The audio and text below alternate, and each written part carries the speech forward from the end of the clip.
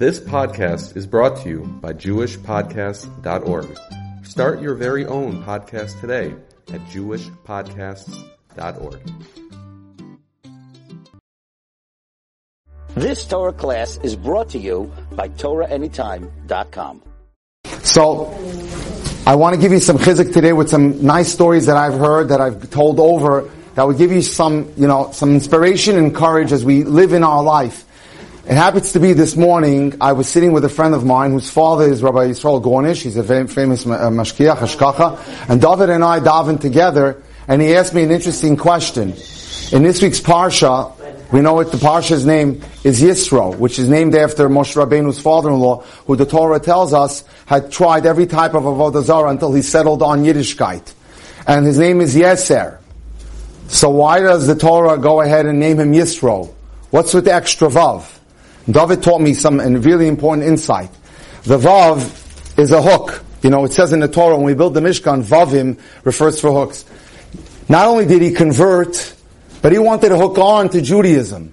He wanted to hook on, become part of the people. He said, alone, I can't accomplish anything. But if we're hooked together as a klal, as Am Yisrael, then he becomes part of a great thing. We ladies, I don't want to say ladies and gentlemen, the only gentlemen here. We ladies are part of a great mechanism of Klal Yisrael. We're all connected. Yisro teaches us from the Vav in the end of his name that we're all part of one. Alone we can't accomplish much. But together we can accomplish a lot. Let me tell you a beautiful story that I've told in my classes in dating. You'll get a lot of, hana'ah from this story. It was the day of the yortzeit of Rachel Imenu. And many people like to go on that day in Eretz Yisrael to the kever to daven. And in Israel, it's quite fashionable to be able to hitch a ride on the road. Today, I wouldn't do that in America. Who knows who's the person who's driving the car? But in Israel, you expect that the person who's driving is a Yid. You can trust him. So two Hasidic guys decided to put out their fingers and hoping that someone will stop and take them to Kever Rachel. And they got lucky. Someone did stop. So they hopped into the back of the car and they're talking in Yiddish about how life is a struggle. And we're in Kolel. How will we ever achieve our dream of having an apartment? We're lucky if we just make the month. The fellow who's driving the car says to them, what are you worried about? You're worried about whether you can get an apartment? Why don't I tell you my story, how I got a beautiful apartment? And he tells them the following story. I grew up not religious. I was not frum at all. My father worked for the Israel Broadcasting Authority, the television station of Eretz Yisrael, during the day. But still it wasn't enough money to take care of all the responsibilities of the family. At night, he moonlighted as the maitre d' in a wedding hall, which is his responsibility, is he oversees all the waiters. And in Eretz Yisrael, if you've ever been to a simcha there, they bring out a cake and they light candles that are called sparklers. A sparkler, as you may have seen, many of you have had birthday parties, is a candle that sparkles. Sometimes, when you light those candles, they don't catch right away. The fire doesn't catch. So the maitre d', very interestingly, has a little bottle of lighter fluid that you may know from when you go on a barbecue. So that's the fluid that gets the fire going. He keeps it in the back of his pocket. Anytime that the candles don't light right away, he squirts a little bit of that oil, and then he can light it, and it lights up. That night, as he got ready to wheel out the wedding cake, and he tried to light it, it wasn't going. So he now squirted some of this lighter fuel on the candles, and suddenly the entire wedding cake goes on fire. Huge fire. But now it gets worse, because there's two little girls playing right next to the wedding cake that were guests of the Kala, and one of them ran straight into the cake. And now she becomes a bowl of fire.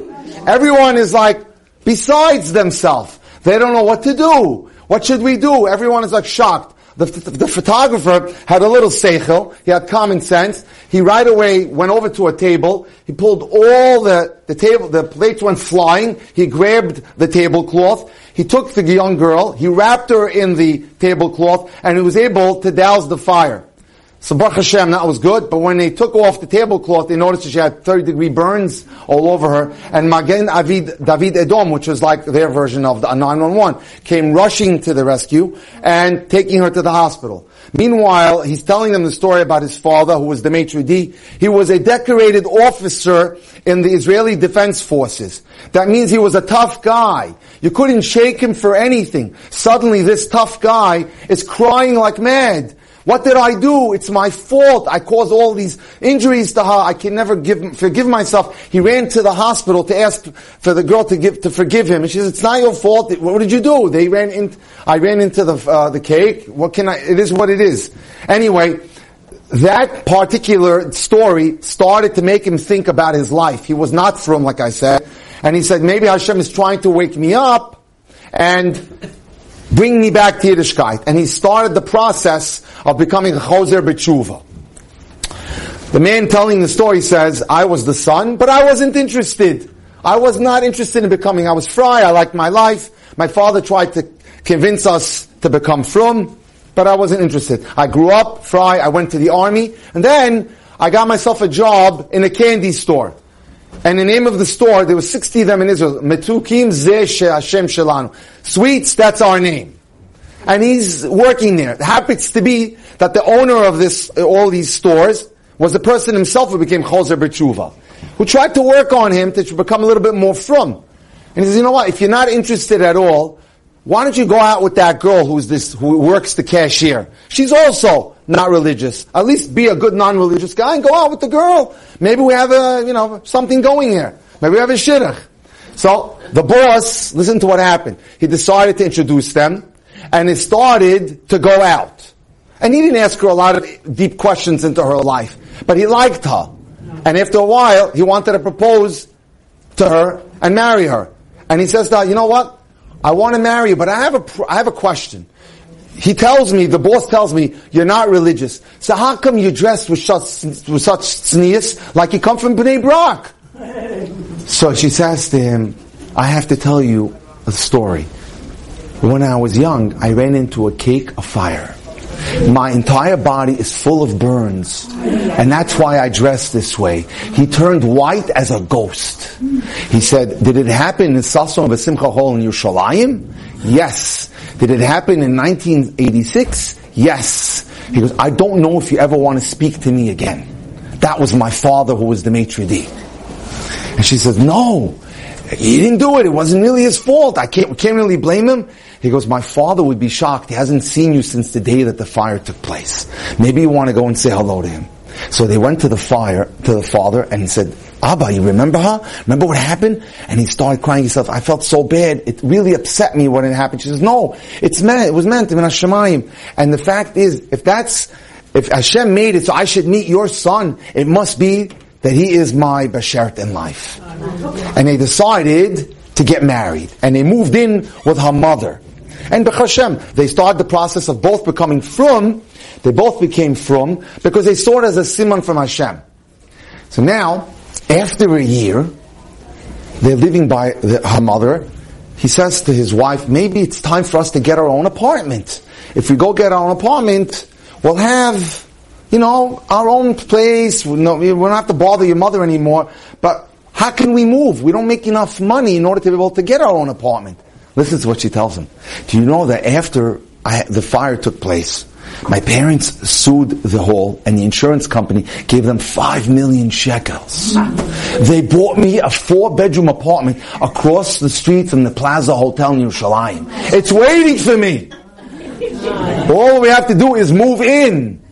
And she had a tenant who was a doctor that paid the rent on time every month. Dafka that month, when they decided they're going to move, he moved out, they moved in, so the man who's in the car talking to the Hasidic fellows in the back, you're worried about how you're going to get an apartment? When a person has emunah in HaKadosh Baruch Hu, anything can happen. The lesson from this story is that don't limit the Rebbeinu Shel Olam. He can take care of us. Sometimes the situation seems bleak. Sometimes you don't think it's going to happen. And Hashem has in all the ways at His disposal in order to be able to help us. Another story? Yeah. Let me give you another one. Okay. A man tells this story, Baruch Hashem. This one is really interesting. And maybe I have another one after that too. He's in Har HaMenuchos, and He's celebrating, well not celebrating, he's there for the 10th yortzeit of his father. And he brought a minion with him in order to be able to recite Kaddish.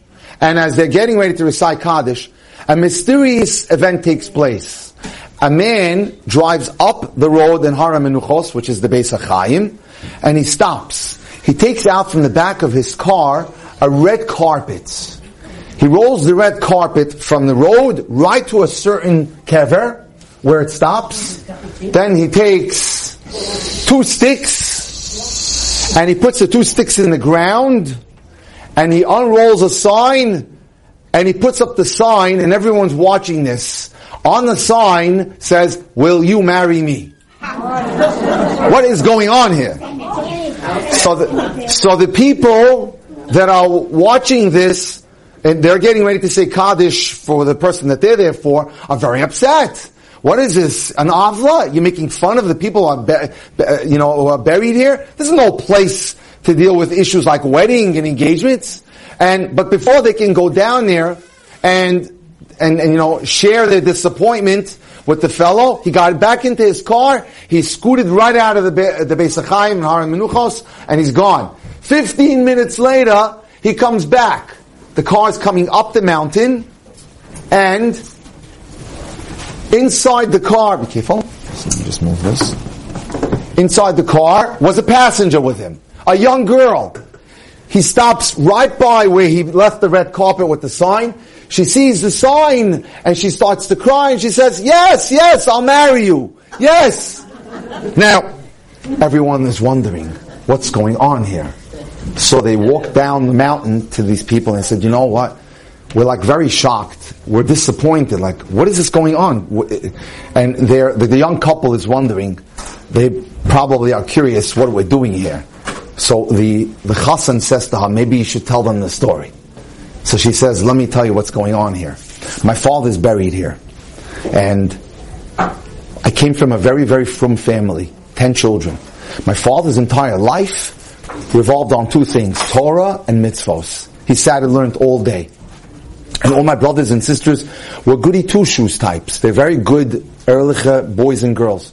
When I was in 8th grade, I started to question Hashem and question Yiddishkeit. But I knew how to fake out the school, and they couldn't tell that I was in the meantime watching movies, listening to music that was inappropriate, and things like that. Eventually I finished high school, and because of my father's reputation as a great Talmud Chacham, I was able to get into the seminary of my choice. Seminaries are very exclusive. Some of them take some girls and not others, but I didn't have a problem. But within a month, they found out that I was doing inappropriate things, and even though I came from a great family, they threw me out of the seminary. You don't belong here, you're a bad example to the other girls. From that point on, started the process in which I started to become fry. I wasn't dressing bitznius anymore, and I was doing inappropriate things. My father and my mother came to me and he said to me, we are Gila, we're here to support you. We have no questions on your behavior. And even though that it hurts us a lot, we thought about your life. We don't feel we did anything that was bad in which the way we raised you, but we're here to support you. We will not complain at all. And she tells them the story. I used to walk around in short dresses, not tzniah. My parents didn't say a word to me. My father, with his long frock, would take a walk with me in Yerushalayim every day, twice a week, and he didn't care if he was embarrassed. My brothers and sisters didn't say anything bad to me. They never made me feel uncomfortable. Even if I came to their simchas not dressed appropriately. And I was very bad and I was very anti. Until 10 years I was living by myself. I had not spoken to my parents or my family. I decided maybe now's the time that I want to come back to Hashem. And I didn't tell them, but slowly I picked up a siddur for the first time in 10 years and I started to daven. Little by little, and then a little more Tehillim. And then came the day that I decided I was going to keep Shabbos for the first time in 10 years. And I kept it. And I couldn't wait for Shabbos to end so I could call my mother, who I didn't speak to in years, and tell her, Ima, I kept Shabbos, and you're going to be proud of me. I'm starting to daven again. And I'm keeping Tznius a little bit more.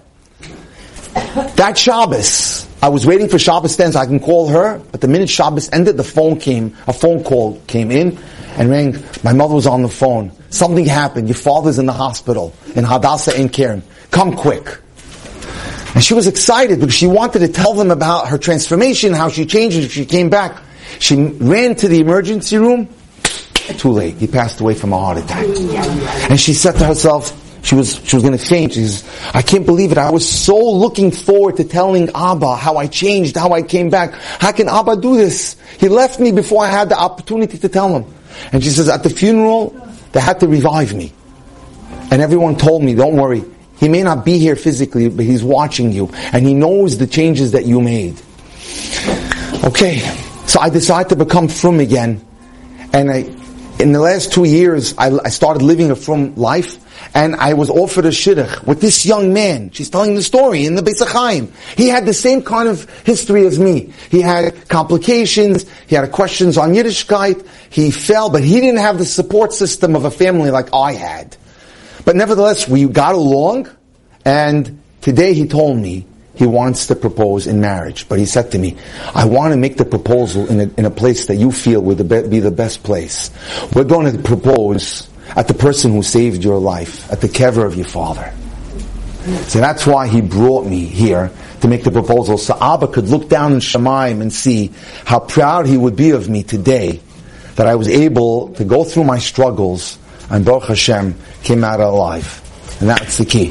The message is here that we have to always have confidence in our children. We have to always believe in our children. We have to believe that they're there, they're here to help us. And we're here to help them, and we have to be warm and affectionate to them. Do we have time for one more, or were they done? We have one more? Okay.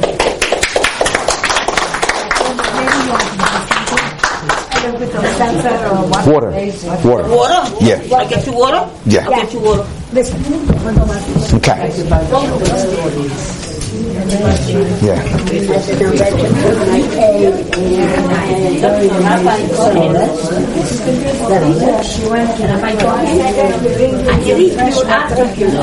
Oh yeah, in the views? Oh, thank you. I like it very much. Thank you. I gave it even so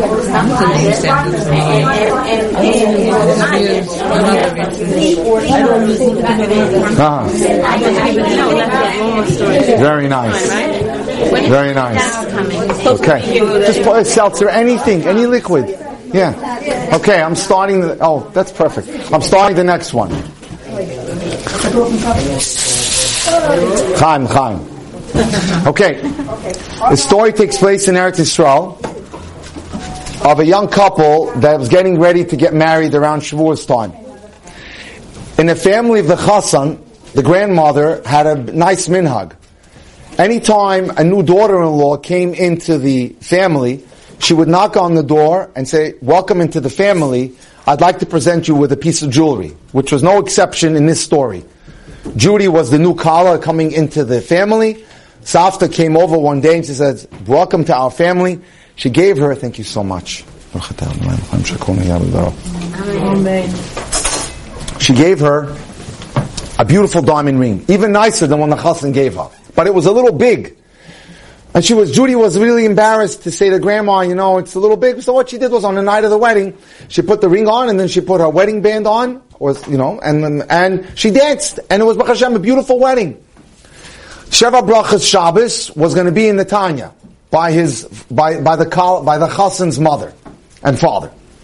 After lunch, they're sitting down, and Zevi, who's the chassan, his mother, is looking at her kala, and she says, Judy, where's the ring? I don't see the ring. She says, oh my gosh. Well, I don't know. There's a beach by Netanya. So maybe it fell in the beach when we were walking. I don't know. Or maybe yesterday, before we came to your house, we washed and we had a meal. Maybe I took it off and left it by the sink. I'm hoping that I left it there. So the mother of the chassan was a very nervous type. The room that they were staying in was in the Aliyah, the second floor. She ran into the guest room. She started looking through all her private property, embarrassed her like crazy. And she came down and she said, I can't believe you would lose such an expensive ring. She felt bad already. Now she was really egging it on to her. So after Shabbos, she says to her husband, the Kala says, do me a favor, can you run back to our apartment in Yerushalayim? Maybe I left it there when I was washing my hands for Netilas Yadayim. He got into the car, he sped over there, took him 45 minutes. He got there, he looked everywhere, he called her up, I don't see anything. From that day on, it was like a cold freeze between the Kala and her mother-in-law. So, the Chassan's father decided that summer that they weren't talking, his wife and the Kala. Let me go ahead and make a lunch. He invited her and the Chassan and Kala to lunch to try to make peace again. And he said, let's buy them a gift. So they bought the Chassan and Kala a nice vase. At the end of the lunch, they're now at peace again. And he tells his wife, why don't you present our Kala with the vase? Now guess what she does? She's about to give it to her Kala to take home, and she says, last minute, I don't know if I should give it to you to hold. Look what you did with the ring. Let Zevi hold it. Now we have World War III. So now, she says, the Kala says, I'm never coming back here. I'm never talking to you ever again. It's over. So, listen to what happens. Now there's no communication whatsoever. Right? Comes Rosh Hashanah, Zevi takes out his bekisha, it's time to go to shul. Right? And he puts his bekisha on, and he says, I can't, you're such a good cook, honey, I can't close the door, I can't close the button. And he's trying to put it on, and then finally, he feels a lump. Puts his hand inside his pocket, and out comes the ring. The first thing she does is she says to her husband, you see, it was you're the Shlamazel, not me. He says, it wasn't my fault. She calls her mother and says, you see, it's your son, not me. Listen to what happens. So she feels so relieved. And she's now feeling so happy. From then on, anytime he had an errand to run, she'd make fun of him. I need you to go to the bank, but maybe I should hire 2 security guards to go with you, because you might lose it. Or if she had to ask him to take the children to the park, should I come with you? Maybe you don't want to lose the kids there either. And he would never say a word. Now listen to what happened. Years went on, and after 15 years, Grandma passed away, Alei Shalom, and Judy decided she got bored of her jewelry. She decided one day to go to the jeweler that Grandma used to shop at, see if she could trade. So she brought the ring that she was, the one that he had that was found, the one that the grandma gave her, to the jeweler. And she says to the jeweler, this is the ring that my husband's grandmother gave me. And she buys all her jewelry from you. He looks at it and he says, I'm sorry, Mrs. X. I know all of my merchandise. And the grandmother was a great customer. She did not buy this from me. I know my merchandise. She says, what do you mean? She only purchased from one place, you. He says, go home, find me the GIA certificate, the diamond certificate, bring it back. I have everything listed, registered. She went back. She had in the safe, a little safe in her bedroom, all of her personal papers. She pulls out the certificate. It looks okay. And then she sees a piece of paper, and she turns white as a ghost.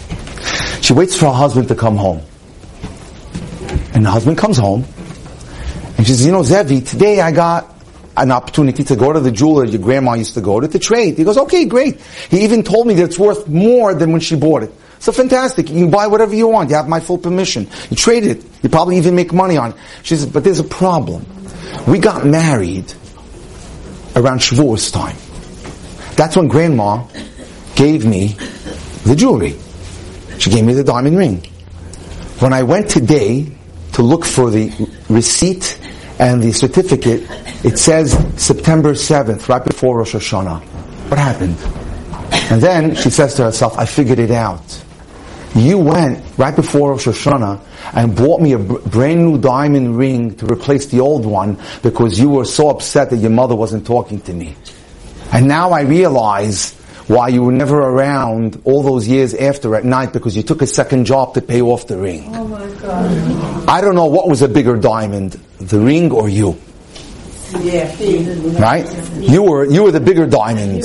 And I took all, and you took all of that verbal abuse and never said a word so you can make your wife happy.